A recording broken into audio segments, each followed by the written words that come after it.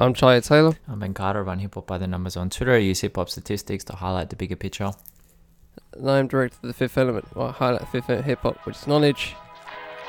Get Ben verified, otherwise he will keep posting stats about Certified Lover Boy. Stinging digging.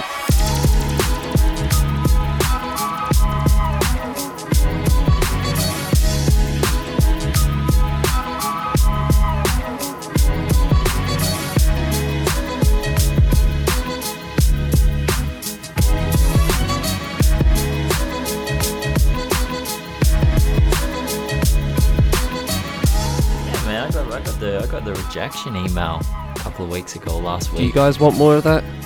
Do you guys want more of that? Do you really want more of that? I tell you, I don't. Charlie's gonna be mad pissed at me because there's only 2 albums we're going to talk about this week, and I'm gonna. Hey man. To be honest, right? This is kind of like where I stand on like life. So people. This is supposed to be a hip hop podcast, so if one of us doesn't talk about it, some people think that's a credibility loss. But if this is the first time you visited this show, just know, couldn't give a fuck. Hi Ben, how's your week been? I wonder what you've been listening to this week. Look, I'm going to talk about Lil Sims next week because I want to give both these albums. I've done a little bit of a deep dive. Good, because I am going to gas. Charlie's going to gas it up, but I'll talk about it next week. But don't worry, you're going to hear about Lil Sims as soon as I'm finished. But let me just indulge me a second. I'm going to talk about Donda first. I thought this album was brilliant. It took me a couple of listens to get there. And I know everybody is saying don't review the man, review the music. But I understand both sides of this. You know, Kanye West is one of the most magnetic humans we've seen in a long time. And he draws your attention regardless of how you feel about him. And it's rare for someone to claim ignorance to Kanye, you know? So Donda's not just a record. It's been a live experience for many months now. And at the center of the spectacle has been Kanye and his mum. And it's perfectly within bounds, I think, to view Donda based on how you actually feel about Kanye West, because this is not an instrumental album. You know, Kanye provides 7,000 words, which is the second most of his entire career. So if you feel a certain way about Kanye, you're gonna have those feelings about the music, and that's fair. But I'm not gonna review it in that way. I think that the music is a spectacle. I think it's just as haphazard as we predicted a few episodes ago. The features pop up, they drift off, they explode into life. And it's really wild, you know, like when Jay-Z is rapping, I can almost see in my mind's eye Kanye West sitting in the studio watching him and listening and allowing him the space to say whatever he wanted. And that's one of the triumphs of Donda. The guests are given free reign. Like, there's a concept for sure, and there are religious themes. But I actually think the concept gives some of these artists more freedom than they would have in their own solo work. They're allowed to be incredibly vulnerable and emotional, and it's a safe space. And this is actually what I hoped his 2018 album Ye would do. If you remember, we did a whole episode on mental health and the importance of that record. And I wanted the legacy of that record to be a space for every MC to not just be vulnerable, but be understood and to be able to connect to the vulnerability in their audience. And so what started at 808s has continued into Donda. And I think this is actually the culmination of what Kanye's been trying to do since 2004. With Jesus Walks and All Falls Down, which is honesty. Like posturing, sure, but the freedom to emote and be honest about your mind state. And I saw another criticism about Kanye's religion. Now, I'm not religious, I'm agnostic, so I can't speak on the intricacies of the Christian faith. But I will say that I see the arc. You know, Kanye's broken, and he told us that at the start of his 2018 album, Ye. And this is part of the process. And I think on Jesus Lord, he revealed the whole landscape. He says, sitting by myself, I'm just thinking about all I've been through. I wish I was dreaming. Man, it's hard to be an angel when you're surrounded by demons. And lately I've been swimming on the deepest end. It's just drugs. It ain't no hugs. There's no love there. You've been down so much you don't even know what's upstairs. Suicidal thoughts got you wondering what's up there. And then the hook is, tell me if you know someone that needs Jesus. And you know, that might not be explicitly autobiographical, but then the second verse of the very next song, he says, what they vandalize, he'll evangelize. So I think what's happening is, you know, Kanye doesn't have to deliver some postmodern take on religious zealots. He doesn't have to dissect what it means to be a Christian and a rapper. He doesn't have to sit down and read us all the Bible chapters he's referencing so we know he's authentic. In the midst of turmoil and struggle, Kanye West sought out religion as a safe haven, as millions have done before and millions will in the future. And the thing that worked for me was not focusing on dissecting his religion. I listened to what made him seek it out and become so devout, and the pain he experiences psychologically, how the microscope of fame has set his life on fire, and how he's now forced to gather up the ashes and renew himself yet again, and how hard he's tried for the last 14 years to heal himself with no success, and how that's driven him to seek out someone better than he is, someone more powerful. And this is a far cry from Kanye of 2010, who strode back into the mainstream with power after the Taylor Swift incident. This is a Kanye who is scared, but he's open. And it's been painful to watch him the last few years. But, I think he didn't give up. He fought. And if religion helps him fight and stay alive and strive to be a better human, that's a far more powerful message than some intellectual dissection of modern Christianity that a lot of people seem to be expecting. And I think it's a great album. I think it's actually a really amazing album. I think it's his best since Pablo. Might even be better than Pablo. So, yeah, man, I just wanted to go deep on that. And then Certified Lover Boy. Well, I don't hate this album. I see a lot of people calling it mid or trash. It's a Drake album. If you don't like Drake, then don't listen to it. If you do like Drake, you'll most likely enjoy this album. And I did have a feeling that Drake might drop something new or special or conceptual, but I don't think it was anything particularly new. I think he sounds more consistent on CLB and Revitalized. I've been tracking how paranoid Drake has been. If you follow Hip Hop Numbers, you'll know the paranoid/anxious Drake analysis. And I've watched his discomfort grow as he's progressed over the last decade. And 45.5% of his bars on Scorpion were paranoid, anxious, defensive. And that's compared to 2.9% on his debut album, Thank Me Later. So that line graph shows a genuine steady increase as his fame has increased. And he often occupies a defensive position at feeling like he's being attacked from multiple sides. And it's really sad he has to go through that, but I've actually connected heavily with those lyrical themes. I think Drake is a very personal, in-depth artist, and I think this gets lost in the narrative because people don't truly sit with the lyrical content. I think too often the narrative is just throwaway bars or random quotables. But listening to entire verses and songs and analyzing the lyrics, Drake is actually a really deep artist. And I think CLB might be Drake turning a corner. I feel it has a much more upbeat energy lyrically. Rather than reacting to circumstances, he's beginning to retake control of them. And I think the whole album is a deep dive into the issue of control. I think every project since Nothing Was the Same is part of that deep dive. And there's plenty of TV shows where the main character starts accumulating money in what becomes a hopeless bid to control their lives and the lives of those around them, like Billions, Peaky Blinders, Power. It's one of the most common tropes in TV shows of the last decade or two, and they inevitably discover they can climb to the top rung of the ladder, but when they get there, this control that they seek is so far beyond their reach, it's pointless, and they fall, and they die, or their organization crumbles, or their family gets hurt. Drake is a real-life version of this, and, he's not at that top rung yet because I have not seen this disintegration, and I really hope we don't see that disintegration. I really hope that that's just part of these TV shows to drag people in. Because, at the moment, he's the walking embodiment of more money, more problems. This juxtaposition of the quest for elusive control with the relationship bars on here is like, it's a weird mix, and it kind of lifts Drake out of relatable territory and into just straight up fantasy for the overwhelming majority of his audience. Even like a song like Fucking Fans, if he changed the title and removed the third verse, it'd be really relatable. But the third verse he raps, if she got a watch, then it's not a stainless. I was out here fucking fans. I was shameless. That's not us. That's not the listeners. That's LeBron James. That's Usher and Nelly in the mid-2000s. And I think too often the songs circle back to his stature, which is another defense mechanism. And it's relatable on some level, but that requires a lot of abstraction from the audience because, like after a breakup, we might go to the gym and get ripped. But Drake goes and he flexes. He's got his signature on a pair of Jordans that are worth $30,000, or he, tells us that his Forbes net worth is nothing like what it really is. And so that's like, it removes that relatable content. And I think that's why people are struggling with it a little bit. And, I think it's a good album. I don't think it's a great album. But I think Drake is a deeper artist than people give him credit for. And yeah, I just wanted to bring that to light. So yeah, that's all you're going to hear. We're not going to do an episode on Drake and Kanye. We're not going to do an episode on Donda and Certified Lover Boy. I hope that I've satiated your desires with those two reviews. But that was me, Charlie. What did you get into yourself this week? It's funny because the concept of tired and wired? No.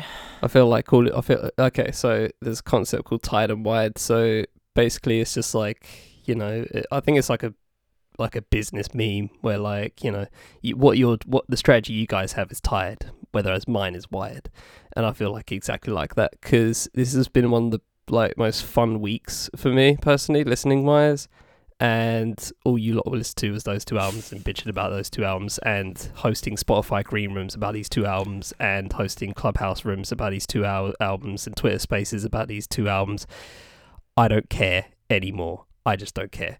Anyway, I got into 9 projects. Start off with Wounded Buffalo Beats. Shout out to people at Snowgoons for this one. Drop this one for me on the email.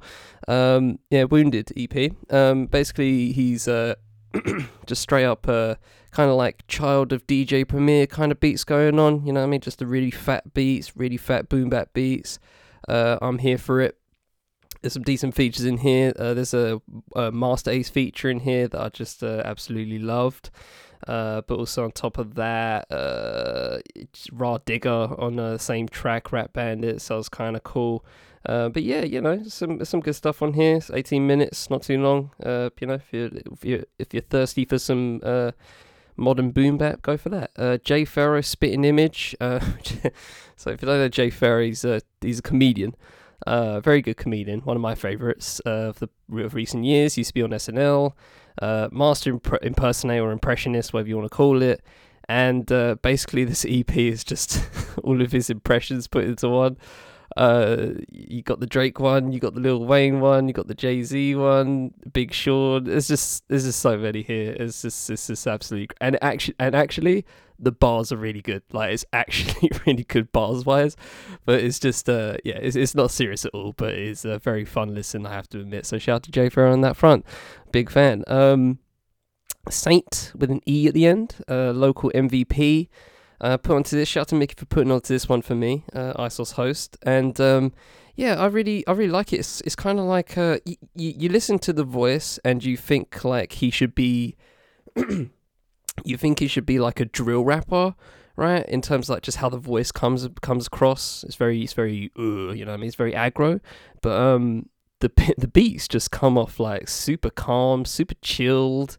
But yeah, it's a really interesting dynamic happening here. It's like Kota the Friend, but just more rugged. I don't know. I'm here for it, but it's also, but I don't want to say that in terms of like, Kota can't be rugged, but yeah, that's not his lane. But the beats are kind of similar on here. But yeah, it's just a really fascinating dynamic. I don't know how to explain. I can't explain it better than that. So you have to live with that. RB the Nomad, RB versus the Universe. Shout out to the Central Source guys for putting me onto this one via their Source Fest earlier this year. Put on RB the Nomad on there. He did a performance, and I actually really enjoyed it. It was one of my favourites of that show, of that mini festival. And this album came across, and I was like, oh, go on then, if I've been meaning to peep him. So yeah, it's 33 minutes, super funky, super just it's just really fun. It's just a really fun listen. Has these has these fun features that just sit nice. They just sit nice. They're there as to creatively help the project along, and they're just really they're not just there to just be a feature. They help the rest of the album, and it just progresses very nicely. It comes across like a dream. It's 34 minutes, and those 33 minutes just gone. It's just you turn on the album and it's gone already. It's just a really fun listen, really enjoyable listen, super funky, nice raps, great flows. I'm here for it all. So shout out to RB Nomad. Grip, I died for this? Question mark, exclamation mark. I meant to peep this last week, and I finally got to it this week. I remember you said like there was a good Eminem feature that you listened to recently, and I'm wondering whether it's this one or Walkthrough. Is this on the Grip? Because it's it's a good feature. Yeah, a good Eminem feature, ladies and gentlemen. Grip managed to do it.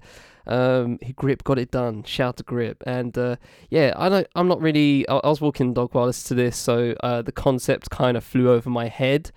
So don't ask me for any like specifics on like what the album's about. But with that said, it is a very enjoyable listen. I remember listening to Snub Nose and really loving that project. I think that was like from a perspective of a gun, and it just fascinated me so much. And you know, it's very eccentric in some ways creatively. I feel like Grip doesn't get enough credit. I feel like he's on the same level creatively as like your I don't know, it's like your maybe like your Denzels, right? Just something of that nature. I did have names in mind, but they've just totally gone out of my head. But yeah, regardless of that, it's just some great bars, really great concept of the little I focused on it, but I do know there's a concept here. Good features here and there. Royce da 5'9" and Placebo is really good. Eminem, as we mentioned. Penny's Exit Stage Left, that last track with K Nails and Kenny Mason, is aggro as fuck, and I love it. So yeah, solid album, really creative, really good creative juices. Oh yeah, IDK on that level, you know what I mean? It's just like you lot talk. We talk about IDK a lot. I feel like Grip should be getting the same love on that fashion. So that's a good comparison. I'm going to leave that for last. Hamza, because I usually do chronologically, but this is special. Hamza, Full Circle. Love me some Hamza, one of the best British R&B artists going on right now. This is a great EP, a little bit different from her usual, from her previous work. I really enjoyed Phases and First Signs of Me. I think I was battling of which one to put on the EP list. I think I picked Phases, but they're both great. And this one's just on the same level. This is just some really, really good UK R&B. If you're on that tip, please get on this. Some amazing vocals, some really good, really. There's a little bit of freshness on her growth, on the evolution of this record, of this EP here. She's a little bit more out there in terms of just like what she's talking about and how confident she sounds. Not to say she wasn't confident previously, because Phases was very happy-go-lucky, but this is like more I'm confident. You know what I mean? It's more straight back, strong. I like the vibe of it, and I've binned my notes so from the tab. Let me go back. Khan, Sunset Crest Drive. Love me some Khan as always. Always drop in Life, Death, Taxes, and Khan dropping. And yeah, this is good. I really like this one. Khan actually does some production on here. I'm assuming he's been doing it before, but I just noticed on this one. He did a majority of the production in this one. And yeah, there's a real good use of samples on this as well. Great flows. The speed bars are here as well. I just love Khan, man. He always gets it done. L'Orange, The World Is Still Chaos, but I Feel Better. Really fascinating instrumental record here with some notable names coming on to just like I think in some ways talk about the concept of The World Is Still Chaos, but I Feel Better. Salem Brigham, one of them, and also comedian Nish Kumar, which was just when I put it on, I was just like, why the fuck is Nish Kumar on this? I'm not hating on it, but I was just wondering how that even happened. When did that phone call happen? Someone let me know. L'Orange, Nish Kumar, please let me know. I'd love to know. But yeah, man, it's a solid. If you've heard of L'Orange before, go listen to that Marlowe from like a year or so ago. Marlowe 2 especially, one of my favorite projects recently. And this one's just all more same, like really eccentric, but also just a classic kind of feel to the beats as well. I can't hype it enough. And I'm gonna try and do this short because we're nearly 20 minutes in. But Little Sims, sometimes I might be introvert. I'm going to put this simply as if I'll be very surprised if I don't put this top 5 into you know what, fuck it, I'll be very surprised if I don't put this top 3 into my album of the year list. There's only 2 albums I can think of that are just as good as this in terms of me just enjoying that first listen. That's usually how I go about it at first, and then obviously I go listen later on in the year. But fucking hell, this is absolutely outstanding. I'll word it like this. If you haven't listened to Little Sims before, this is the perfect album for you to get into Little Sims. For right now, go spin that Little Sims. I'm not even saying it just like to bigger up. I feel like if you want to listen to Little Sims, don't start a Trials and Persons, don't go to a mixtape stuff, start here, because this is truly, objectively, her magnum opus and is absolutely outstanding. In 19 tracks and 60 something minutes, it's an absolute fucking movie. It has the elements of Stillness in Wonderland with the interludes, with Emma Corrin, noted actress, posing as like this, I don't know, like a life coach, fairy godmother kind of vibe. It's got this Disney element to the interludes as well, and it just brings me back to like Stillness in Wonderland, but that had more of an abstract sense into the Wonderland, Alice in Wonderland concept. I will say that Grey Area is pound for pound the better listen, just because obviously that's 10 tracks and all 10 tracks bang. There's no misses on here. Not to say there aren't a miss here, but I will say Speed is probably a maybe skip from me. But hey, fuck, 18 out of 19 is not fucking bad. And that includes the interludes. I will listen to them interludes. Trust me, okay? So, yeah, there's that. And, I wish I could talk about this for longer, but I want to save time. But fuck in hell, this was worth the wait. I'm looking at the album right now. I've got it on vinyl sitting on a little pedestal next to me right now. It's outstanding. If you haven't listened to Little Sims, don't go from the beginning like you probably should with most artists. Start here and work your way back. Then you'll really get like the true growth here. The growth is absolutely stupid. And with that said, we shall hop into our topic of this episode, which is all about something that Ben's been mulling over for the past couple of months, to do with ownership and intellectual property pertaining, I'm assuming, to lyrics specifically. But obviously, I think we've talked about producers before. That was probably like the first 3 episodes or something like that, or 4 episodes, if I remember correctly.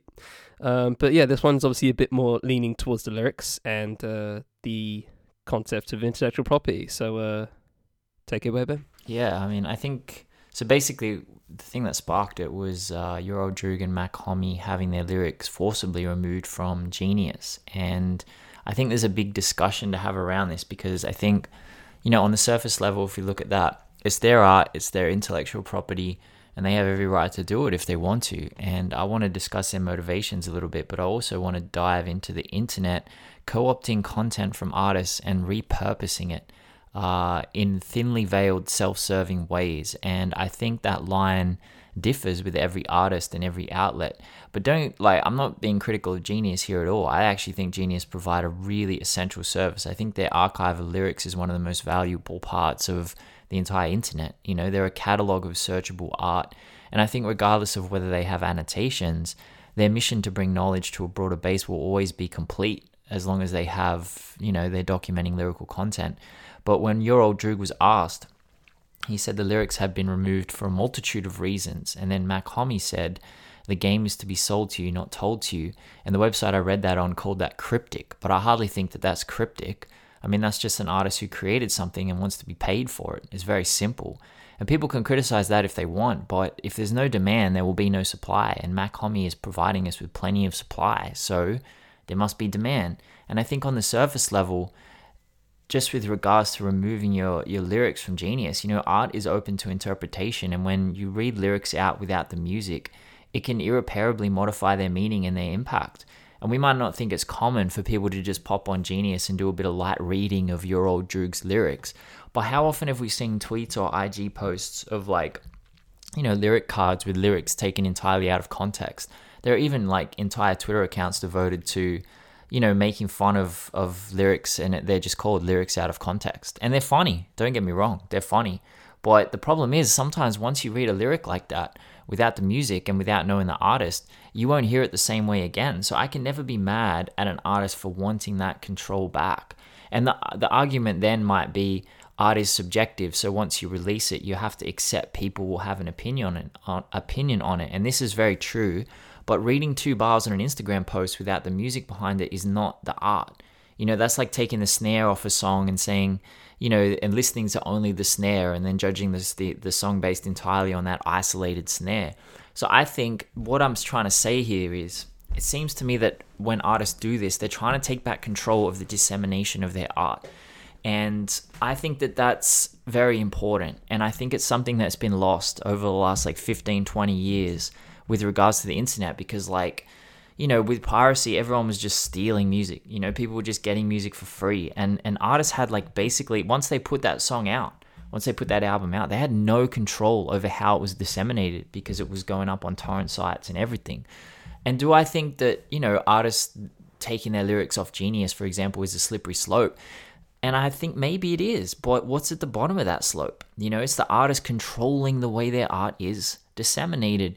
And I don't think we can criticize the decision by Mac Homie to remove his lyrics from Genius, then simultaneously praise him for selling his music at higher price points. He creates demand by scarcity and turning his music into high value art. And, you might not criticize him for removing his lyrics from Genius, but the implications are actually pretty far reaching. Because, what happens when artists want to remove their album art from social media sites? And from the conversations I've had, Twitter has significantly tightened its copyright policy lately. And again, this is just what I heard. I can't confirm it. But accounts are being suspended for posting copyrighted pictures, which are pictures taken by professional photographers and then reposted without credit and permission. Or without permission is the better word there, because you could credit, sure, but if you don't have that permission, they can still withdraw that permission and you could still get, a copyright claim.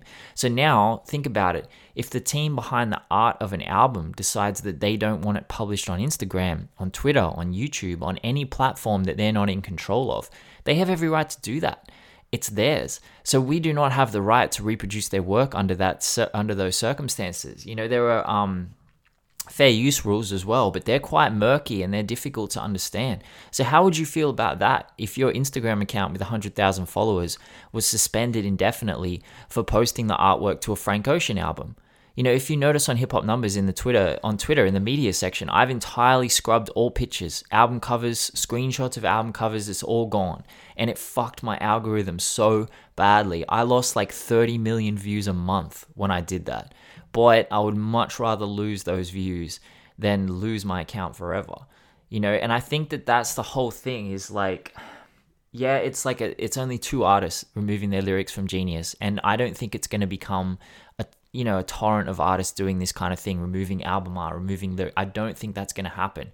But what I do think it does is really gives us an opportunity to discuss once the artist puts the album out, it's not theirs anymore, but it still is theirs. It still is their property. It's their intellectual property. But now people are just doing whatever they want with it. And if you think about Yasin Bey released an album that was only played during Art Basel in Hong Kong. It's never going to be released on physical or streaming, or it's just, we're not going to hear it. We're never going to hear it.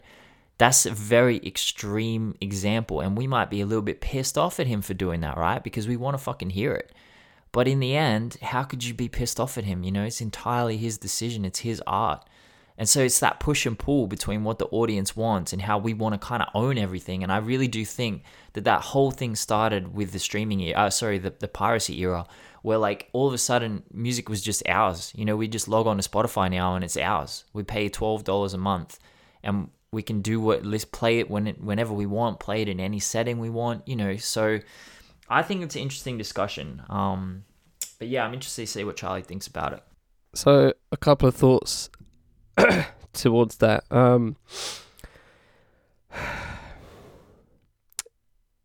The slippery slope part kind of reminds me, and this is not the bottom of it that you kind of asked for, but it's near.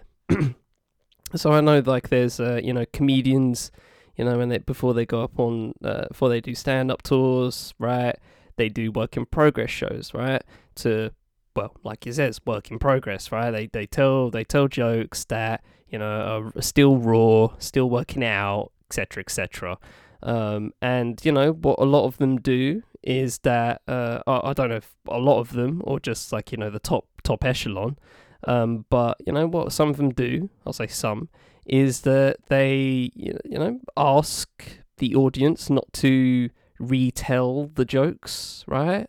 Obviously there's some comedians that take this a little bit further, and I don't know, well, I know a couple of them don't allow phones, right? Don't allow recording devices, etc., etc.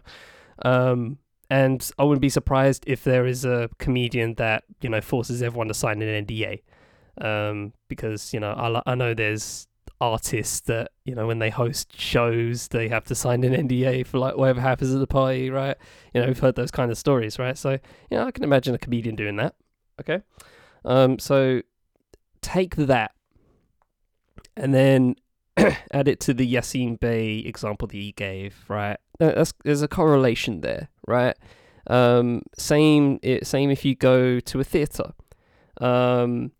If you go to a theatre for a really good show that's out on West End, Broadway, whatever the Australian comparison is to those two things, you're not gonna try and record, right? Because most people just understand that. Same when you go to a cinema, right? You're paying for that particular event, and you're going to absorb that event, and maybe you're going to talk about it. Maybe you're a film reviewer and you're going to review that thing. Okay, so let's start bringing it into the to this ownership space. Okay, so what if said reviewer of that film, at what point can they talk about the film to the point where, not you specifically, Ben, but I'm just saying you in a royal you. That's no such thing, but you know what I mean. In the royal you, what if you, I don't know, talk about a certain scene and you're like, no, you can't talk about that scene because that's ruining it. So is that the same as a music reviewer dropping a couple of bars to explain their point, as a lot of reviews I've seen over the past couple of days have done for certain albums of interest, right? Is that jacking in this case? Is it that, or is that just, I don't know, right? So I'm just trying to lay out the slippery slope here. I don't know what the bottom of that is. I guess the extreme of it is probably just I don't know, in the sense of a comedian doing a show, and only let's say 50 people can see it, can't record nothing, they can't tell the jokes back to people for obvious reasons, right? Maybe it's something like that. Well, wouldn't it just be Yasin Bey? Wouldn't that be slippery slope? So you think Yasin's the extreme? Yeah, I mean, there's probably you could say not worst case scenario, but you could call them. There could be more extreme settings. Like maybe Wu-Tang, you could even say was more extreme. With that's a good point. Yeah. So the Once Upon a Time in Shaolin album, mm-hmm. that one album that is one hard copy in that one big silver box, and well, I think the US government own it right now. They actually just sold it. They sold it. Did they sell it? They They managed to sell it. Okay, yeah. So there you go. So some random person owns it now, mm-hmm. And excuse me, coming back from a cough. So they have it, and I guess in that case, only Wu-Tang, Martin Shkreli, maybe a cheeky government operative, and this other person has heard the album. I do wonder, by the way, is it a disc or a vinyl? I don't know. I'm not MP3, sure. FLAC file, just USB. Just imagine that big box and just a USB in it. I don't know. I hope it's a vinyl just for the kicks, or maybe it's a cassette. Cassette. Anyway, yeah, imagine that A-track. That'd be dope. That'd be what? I'd actually laugh if it was cassette. But anyway, yeah. So. Is that the extreme, right? And I guess we've laid out two good extremes there, but getting back to the top of the slope, I guess. And you mentioned obviously, social media's addition to this, You know, in that way, I have no idea how to extrapolate that, because in some way you could also say that about TV, and but so you know how like so you know how like I don't know, someone does a live show on like a late night TV show, and they like fap the album just before they announce the, you know, here's a new song from this person's album name, please welcome artist. Is that shown of the album? You know, it kind of gets into NFT territory. You know what I mean? In some ways, because obviously NFTs in some way is bullshit, because these are things. It's just a fucking JPEG, bruv. Like, it's just a JPEG. I'm sorry. I know the code. I know the special thing is that you're buying code. You're buying code. That's just how I see it. No diss to who participates in it, because I've seen people make bank. But fuck, I just don't know. I just don't know if I have the mental strength to just like actually try and finesse other people to say, hey, look, this is here's this bit of code. Yeah. You know what I mean? But anyway, I would do it. Technically, Once Upon a Time Shaolin is in some ways an NFT. Yeah. But yeah, you know, I'm kind of bullshitting. But anyway, so yeah, you know, if someone watches that show on YouTube and then screenshots the album, does that count as like taking somebody's shit? I don't know, but it's also a matter of like benefit, because if your album, there we go, take Certified Lover Boy. The reason why Drake had that album cover is because he fucking knew that shit would be memed to the death. Okay? That's the only reason he did it.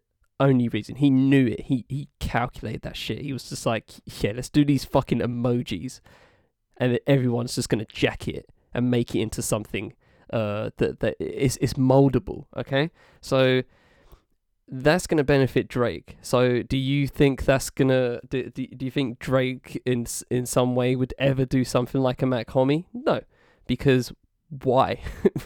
people literally take Drake lyrics and just put it on an IG caption just to be ironic, and while you're all losers for that, you know, he takes the dub regardless. So I don't know if Mac Homie would feel the same way if he was Drake. So I'd like to throw that out there and throw it back to you. Well, that's a great thing. I mean, I think that's a great point. Like, as I said earlier, it's also individual. And so, yeah, an artist like Mac Homie's not trying to go number one and break streaming records on Spotify. At least I don't assume so. It doesn't sound like that's what his goal is. But, you know, Drake's goal might be that. So Drake is very happy for these. Fine. And, you know, I actually had a conversation with someone at a record label about the album cover art thing, when accounts were starting to get removed from Twitter for posting, you know, pictures of artists basically, and I said to them, you know, do you think that this will happen for albums? And this person said, not on our end, because we're stoked when you guys post album covers. We want you to post album covers. We're happy for you to do that. And you can't, but that's like a blanket. You can't apply that like a blanket rule. You can't just say, oh, well, you know, that means album covers are fine, because it's going to be every individual. And actually what I'm doing on Instagram is when I post the album art of independent artists, if there is actually an artist listed, I reach out to them on Instagram and make sure it's okay to post their album art. I've done that with RTJ stuff, Lil Sim stuff, plenty of stuff before, and mostly they're fine with it. Sometimes they're actually not okay with it, and I've taken the post down or not posted it in the first place, because, you know, so that's that line there. And I think the problem is, I think we're already too far gone to ever start walking this back, because, you know, in my own small way, like, I think that once these things get out there, and I think the problem that a lot of people are having is the narratives that are being created around their art that they're not in control of. Now, if we look at Drake as an example with Certified Lover Boy, it's pretty clear he's not too concerned about it. You know, it's pretty clear. Like, he put on his new album that he's a lesbian, you know, and in the context of the song and the context of what he was trying to say, it kind of makes sense. Like, it sounds to me like the girl was saying, you know, she only likes girls now because guys are just douchebags. So Drake was, it sounded to me like he was trying to make fun of her by saying, yeah, well, I'm a lesbian too. Ha ha ha, very funny. But everyone was like, oh my God, Drake called himself a lesbian. So now there's like all that, but it doesn't seem like Drake really cares. I don't know personally.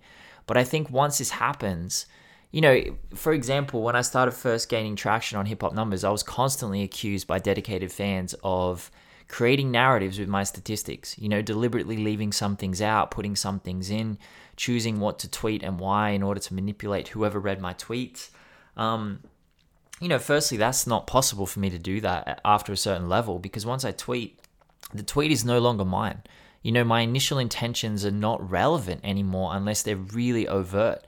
Because once I tweet, its message becomes the property of whoever reads it, not the actual tweet, not the statistics, not the intellectual property, but they're going to have their own reaction to it, you know, and they have divergent value systems, different life experiences, and the speaker implies and the listener infers. You know, I'm not going to reveal what I'm trying to imply in a tweet usually. I might, but like it's usually not, it's usually just me reposting some shit. And if you look at the comments and replies, the narratives that come out are crazy.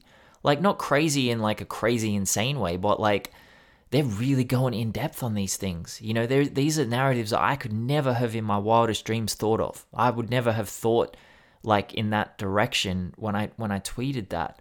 And so this is true of music, and you see this play out in vivid detail during the Donda rollout, for example. You know, the theories and the think pieces and the rabbit holes and explanations and narratives are quite literally endless. And it's not even like Kanye's art is particularly open-ended when you compare it to other forms of art. Like, he's giving us overt lyrical content. But once music is put out into the world, the message, unless it's like, you know, they've really worked fucking hard on it, it doesn't belong to the artist. And again, legally, I'm not saying that the music doesn't belong to them. But like, how many times have you, as a listener, looked up an interview with an artist to see what they actually intended with their album? How many times have you gone on Genius and looked at what the artists have said about this song section? You know, how many people watch those woeful Zane Lowe interviews where he sits down with an artist and asks, hey man, so what did you mean by this song? You know, like, just, you could replace him with a brick wall. Like, honestly. Always finding the time. Genuinely, a brick wall with a speaker where he just says, hey man, what did you think about this song? What did you mean? Anyway, so like, but think about it. You know, some people will, right? Some people will do that and seek out those explanations. If you listen to this podcast, you probably do it more than the average because we go pretty in depth in our episodes. But I would say the overwhelming majority don't care. And all they do is go on social media and look at the narrative on social media, or look at their favorite reviewer and look at the narrative that their favorite reviewer has come up with. So now it's that whole two-step process again that we talked about ages ago in like getting information. It's like you're getting information secondhand from someone who's already interpreted it their own way. Now you're getting their interpretation. So it's like, it's a mess. And I think this must be maddening for an artist, especially when their songs are taken out of context and their lyrics. You know, cherry picking is the greatest asset that proponents of the post-truth world have. You know, they want to spread disinformation and overt lies amongst large groups of people. And I've heard multiple rappers say in interviews, notably, and producers as well, because it's Just Blaze. I remember him saying this explicitly. I think it was on Combat Jack. Just Blaze. The way that news aggregators will grab a soundbite, chop it off from everything else, and then present it as a new narrative worthy of discussion. And he said, I only do these kind of interviews because I don't want my words to be chopped up. And he was very cautious with what he was saying in that interview. And I think that that's like a huge problem. I think it's a real problem. And I think it's ironic that I used to, you know, I use Genius. Like, I don't know. I think it's interesting. Like, I don't think Mac Homie or Euro Droog are going to have an issue with someone going on Genius to look at their lyrics to, you know, get a better understanding and a deeper understanding of the music and make sure they didn't catch anything. But maybe they feel like they don't control that. And, yeah, maybe that's why they're doing that. It's like once that's out there, that narrative, and that's a bit scary too when you think about it. Like, you know, all these narratives that are being created that you're not in control of. Like, I can understand why that would be very confronting for an artist. 2 points I want to drop.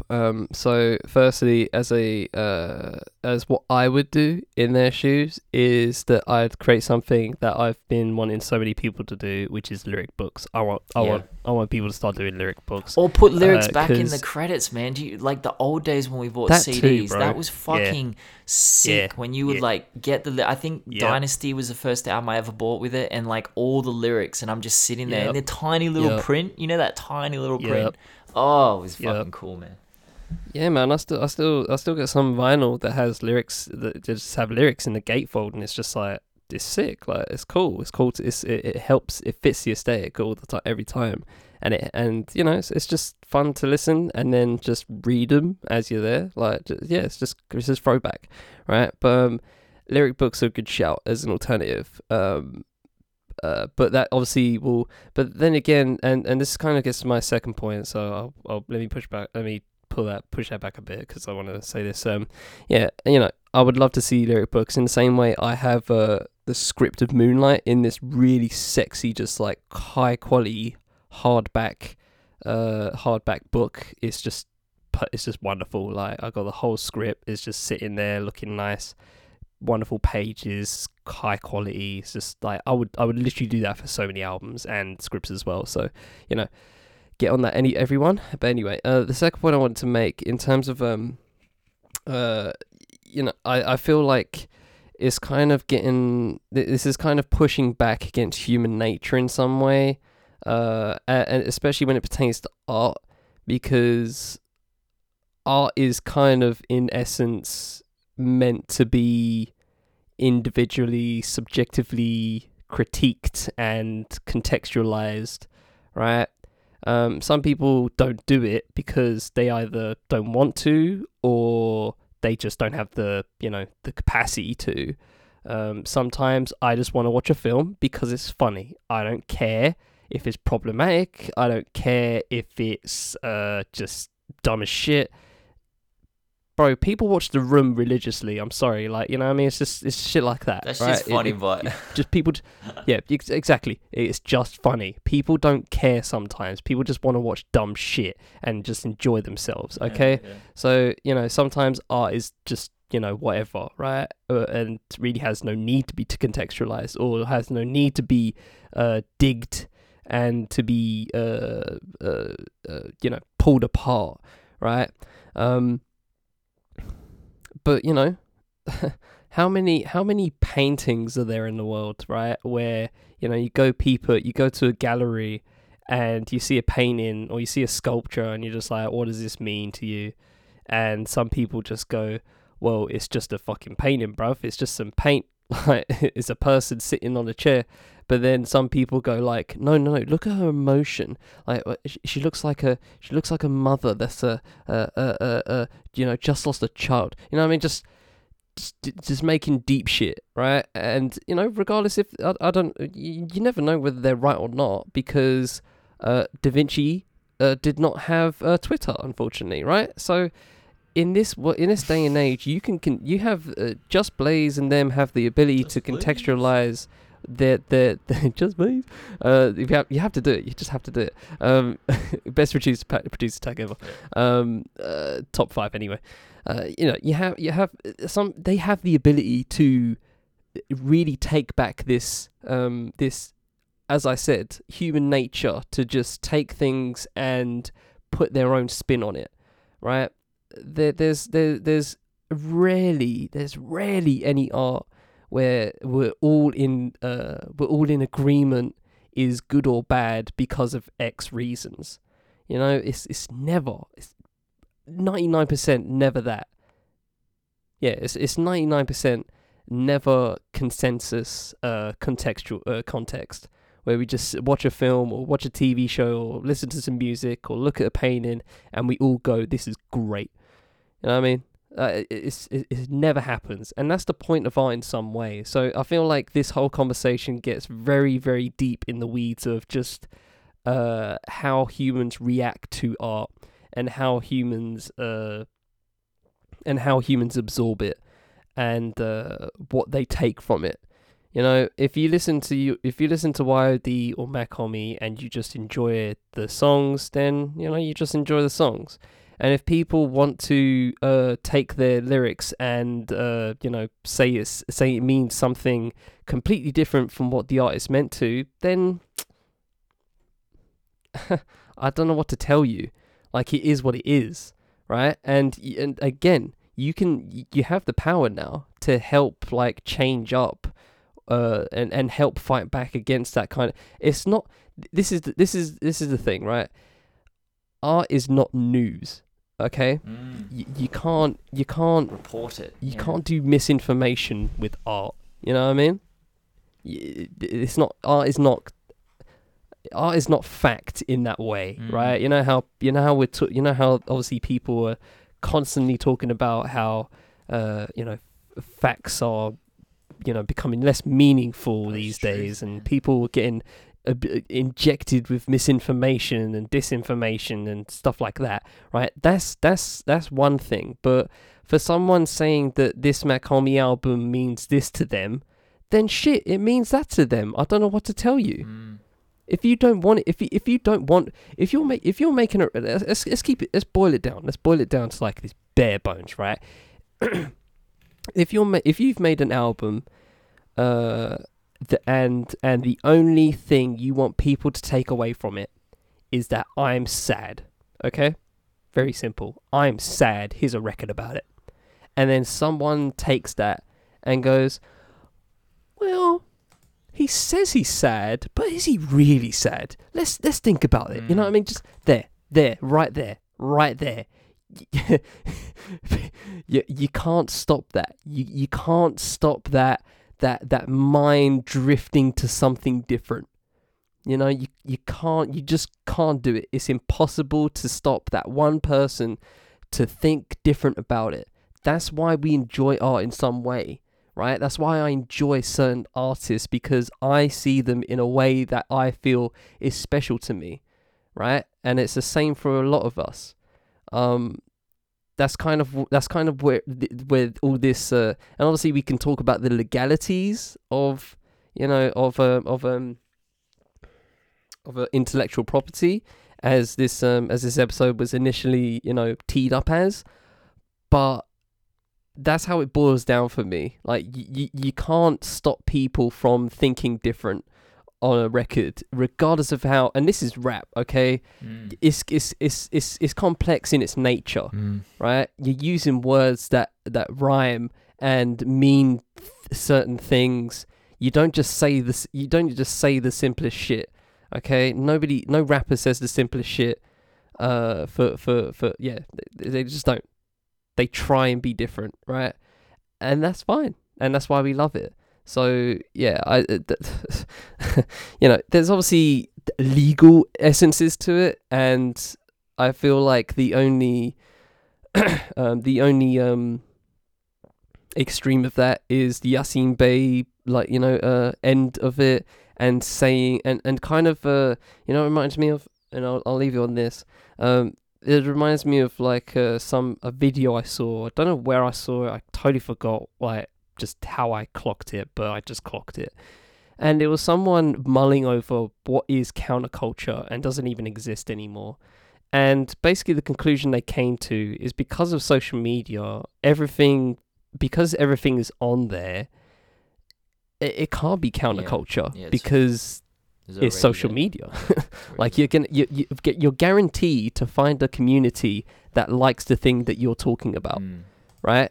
So if that's the case, then social media kind of kills anything that's on social media is not counterculture. And the only thing that is counterculture is not being on social media in the first place. And if you get something going by not using social media, then that's counterculture. That's true counterculture. So maybe YOD and Makomi have to do that and not use much social media to be, if they want to be that truly counterculture that I feel like they have, really trafficked in recently, in a lot of ways. And this obviously way is one. Then keep it going. dip social media entirely and see how that goes. I'm not saying that in a cynical fashion, by the way. I'd like to see them try. I'd want to see that work, because if it works, oh my gosh, yes, I want counterculture to be back with a vengeance, honestly. Yeah, I mean, the point that you made in that and the point you made a bit earlier is exactly my final point. And it's about my account. You know, earlier I said I don't create narratives. I'm more meant with just the straight up statistical stuff. Like if I post, you know, which rapper has the most streams per song on Spotify, like it's a dry retelling of the statistics. But the other side of what my account does is doing deep dives into lyrics, looking for narratives. And this is just me being, am I part of this problem? There you go. So I have to be, and I have to think very carefully and be very careful about how I analyze, because, you know, we all have inherent bias in every situation. And, you know, we can't possibly observe anything objectively separate from our own biases. So, you know, when I decide what to analyze, I have to be careful I'm not walking down a path of my own choosing. And that makes it pretty difficult. You know, I remember when Zay started following me and I decided to analyze Sylvia Demo and Sun's Tirade and try to bring forth his perspective. And the final tweet was this. The final tweet was, Isaiah Rashad discography tells a deep, dark story. Percentage of the bars devoted to mental health, 26.7%, Sylvia Demo, 39.1%, Sun's Tirade. Addiction, 9.3%, Sylvia Demo, 24.9%, Sun's Tirade.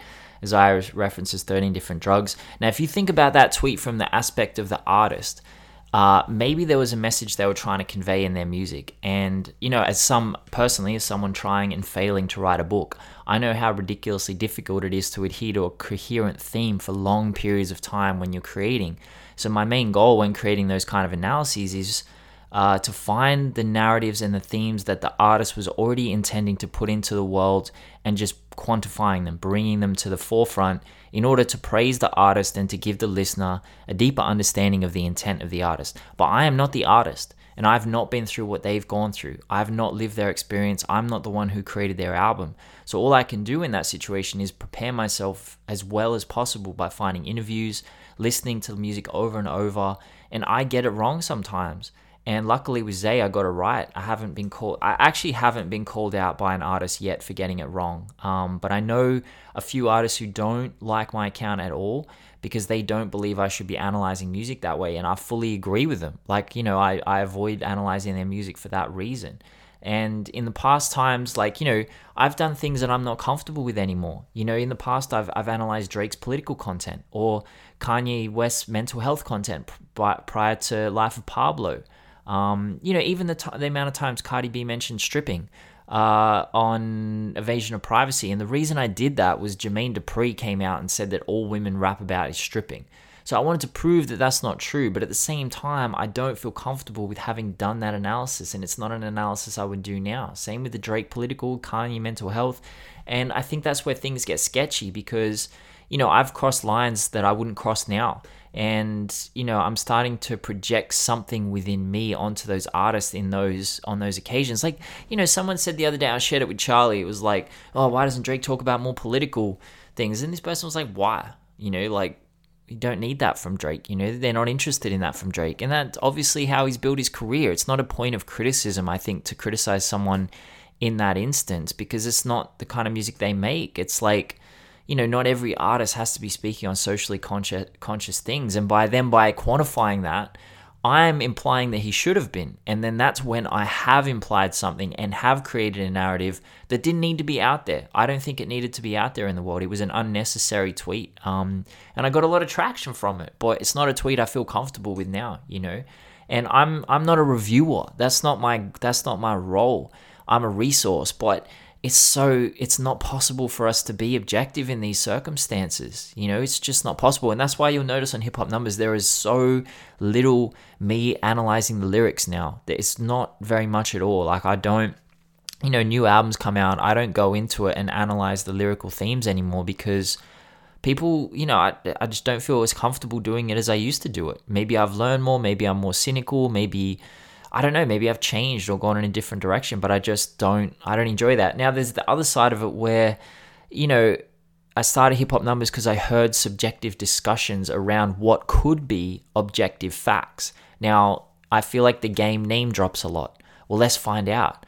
I feel like Kanye West references himself more than any other rapper. Well, let's find that out. I feel like mainstream hip hop has become more political since Trump was elected. Let's find out. These are different. I think that's a whole different conversation, because that's there's not a narrative to that. Like, oh, the game likes to name drop. It's not that big of a deal.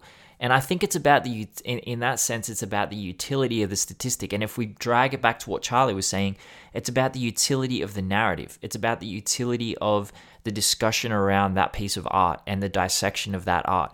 What is the point of that?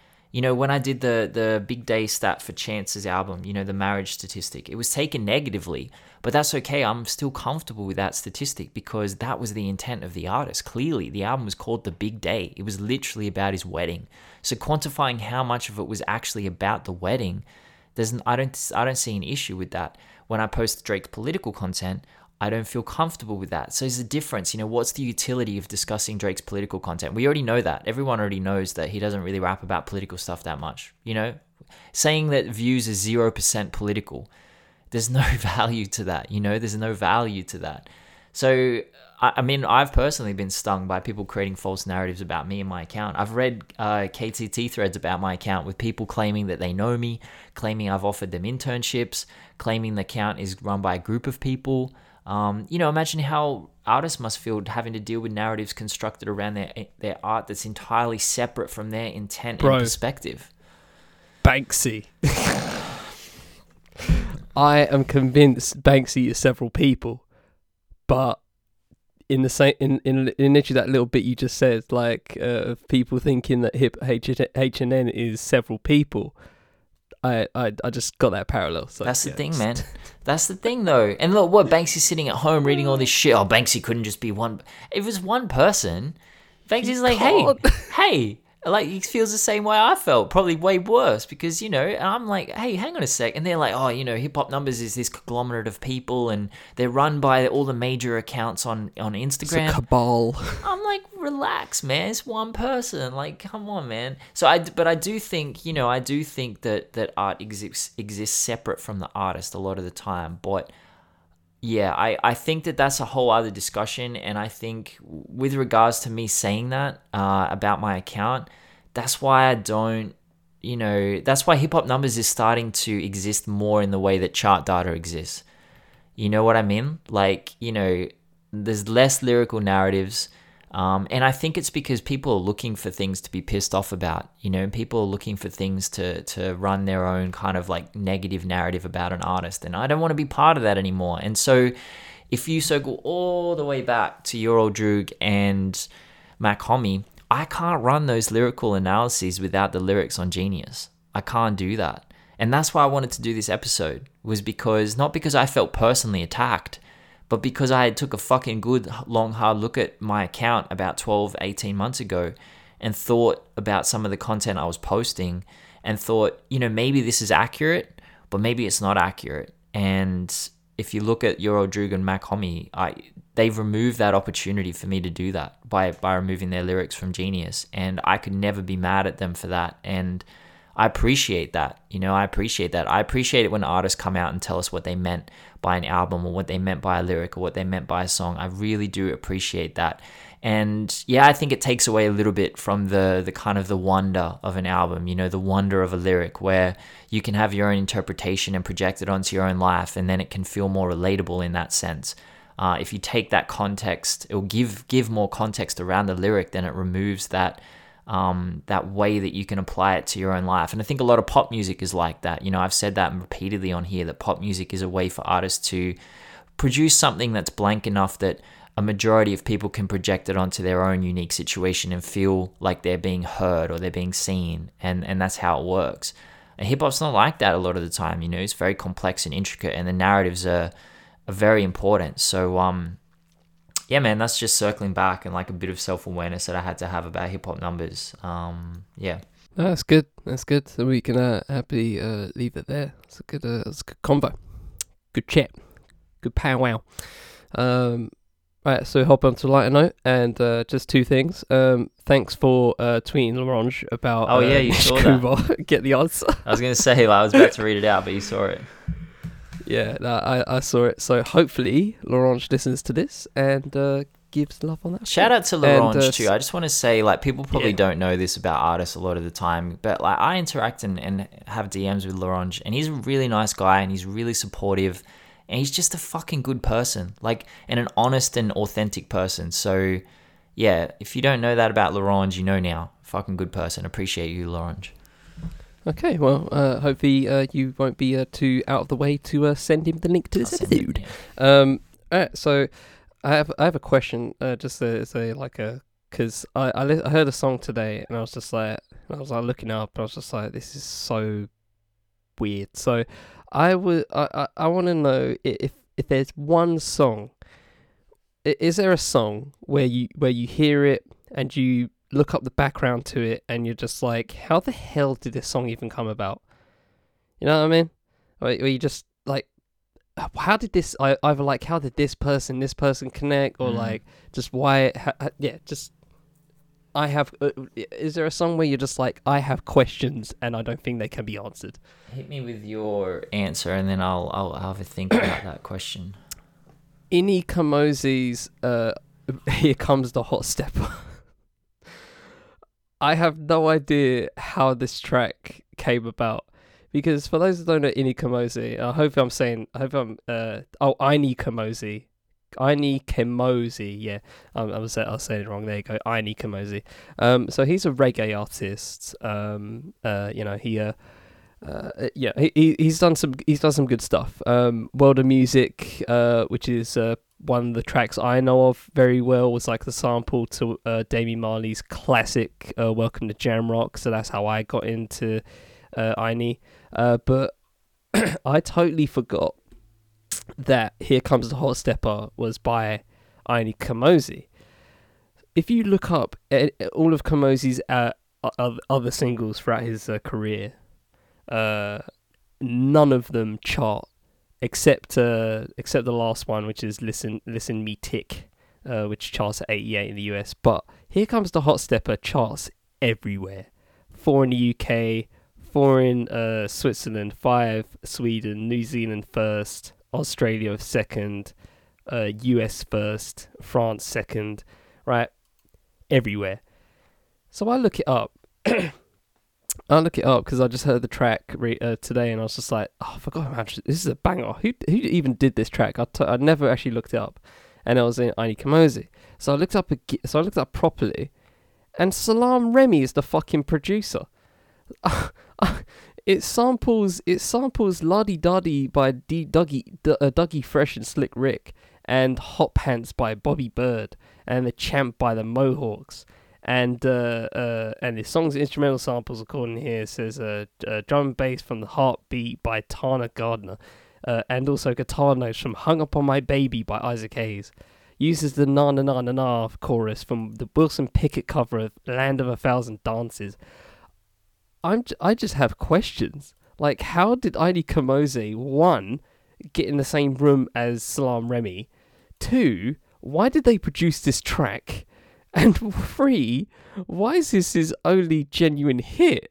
It's so jarring. I have so many questions. It's so weird. It's a banger, but nothing else from his work makes a dent anywhere. And it's so fascinating to me. It's such a tune. It is such an absolute tune. But I'm just like, what? It's so weird. That's weird, man. That's fucking weird. That's I can't, I don't know what to say. Like, it's just weird. It's weird how these collaborations come about. I just have so many questions. I just really need to know, like, because he's a reggae artist. He's not someone that's like, I went to the US to make it or something like that. You know what I mean? He was a reggae artist for a good for like a, I don't know, a good. Oh, fuck, I feel like I've taken off. So right, he's his first single in 81. Then Here Comes Hot Stepper in 94. Right, bro, his career was going on for a minute, over a decade. 13 years. And then he drops, and yeah, exactly. And then he drops Here Comes the Hot Stepper. I just don't get it. I just don't get it. It just, maybe Salam Remy like sampled some of his shit and like he was like, I have to give love or something like that. I don't know. I'm assuming someone had to make someone made the call to Aini. I don't know why I think it wasn't the other way, but I just need to know. I need to know the background of this track. I have so many questions. Like the amount of samples that is in this as well for a track that's in '94 is another one as well. It's just. Okay. It says the song was originally recorded with Okay, from the patois for a man on the run from the law, which is a great fucking etymology of a word. The song was originally recorded with Philip Fatis Burrell, Jamaican record producer, and they are remixed by Salam Remy. Again, more questions on top of questions. It's just outstanding. I fucking love that track so much now. Yeah, it got listed like in a lot of like long time lists. Like Blender listed it at 492 in their 500 greatest songs since you were born. Yeah, it's wild, man. It's just a tune. That's kind of all I wanted to say. But it's just so much. I need background. It's just a song where I just want background on it. There's no song in the world I want more background on than this track. It's so many worlds colliding. It just doesn't make sense to me, and I'm here for it. But I just need answers. I felt that way. Anyway. I would have felt that way about Jay-Z and Linkin Park if they didn't do the DVD, you know. And I think it was that was a weird collab. That was a really weird collab because Jay-Z had been retired. He retired like a year prior, and you know, he was the CEO of Def Jam, and so they just reached out to him and said, "Do you want to do a collab EP?" And he was like, "Yeah, sure, 6 tracks." And then I mean, that was weird, man. You think about all the things but at the same time, like, he was massive. Sometimes I wonder about like Limp Bizkit and Method Man, you know, Limp Bizkit and Eminem, and like, but I mean, Limp Bizkit were huge in the early 2000s, you know, like that makes sense. Sometimes I think, you know, Justin Timberlake and Clips, when I first heard the joint, is it Like I Love You, or the first one off his album, and then, you know, Pusha T, and they come in and drop, but it's the Pharrell connection. So there's always like a connection. Sometimes like maybe the Jonas Brothers and Common, that's a weird mix. That's a really weird mix. Yeah, apparently I was just Googling it to get a little bit of inspiration, and apparently they had a song together. That was weird. You know, people saying like Wale and Lady Gaga, but that makes sense. You know, that makes sense. I don't see a problem with that. T-Pain, Taylor Swift, that's normal. Kanye's had some weird ones. He's had some weird ones. But yeah, man, I don't know. Like maybe Sting and Twista. That's a weird mix. That's a good one. That's a great one. Yeah, that's good. I got a question on that one. That's good. That's a good pick. Sting and Twista. Sting and Twista. They jumped on a remix of Sting's Stolen Car. Yeah, interesting. Back when CDs were a thing. So it was on the B side of it. Jesus Christ. And apparently the Twista version's actually better than the Sting version. So, you know, that's a weird... Twista, shout out to Twista, man. Twista's a legend. But yeah, there's some weird collabs, but like I don't see it as that weird. De La Soul did a song with Teenage Fan Club in the 90s. That was a weird song. I think Cypress Hill did a song with Sonic Youth, but that always felt a little bit more, that felt kind of not super flow. Like I didn't expect that, but you know, I could understand that, Cypress Hill and Sonic Youth. But yeah, man. Some weird mixes there. Yeah, I just it's not all about like how weird the Kamosi Salam Remy, whatever it is, collab is.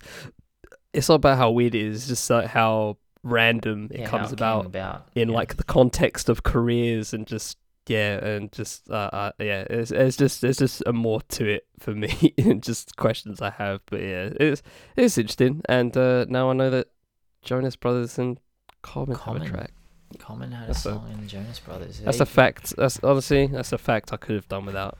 I mean, for the rest of my life. There's a few. Here we are. There's a few. Like, you know, when, we can stop there. No, when Miley did the Flaming Lips collab. He continues. Oh my days, man. Oh my days. What the fuck was that? Like, that was Don't all know. like Brad Don't care. Paisley and LL Cool J with Accidental Racist. You know, like. Don't care. Oh gosh. But what yeah, was that the yeah. conversation? Yeah, thanks for putting me onto that one, by the way. What That was the yeah, that conversation before that Don't wanna record? What were they talking? Like, how did they meet? Did they just meet Don't- in a bar somewhere? Did they just like, they just, I don't- and you know what? Oh, you're Brad Paisley. Let me talk to you about something I've been don't- I thinking don't- about. Oh, you're LL Cool J. Like, I've been thinking about the same thing. You know what? We should do a song Please about stop. this. Like, what? Please stop. What happened there? Oh. Don't make me laugh. Ladies and gentlemen, for the Fifth Ed Podcast Network, it's been Digging Digits. Hope you've enjoyed this episode. I've been Charlie Taylor of the Fifth Element. I've been Ben Carter for Pop Numbers. We hope you all have a good week.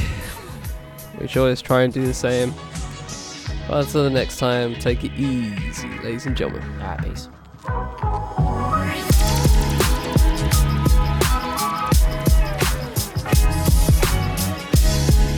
Digging in the Digits is produced by me and Ben Carter. The show is edited by me. Music for the show is Peace and Video Games by Bonus Points. Place to chart breakers for the ability to use. Socials with the Fifth Element, Hip Hop by Numbers, Bonus Points, and chart breakers will be in the full show notes for every listening.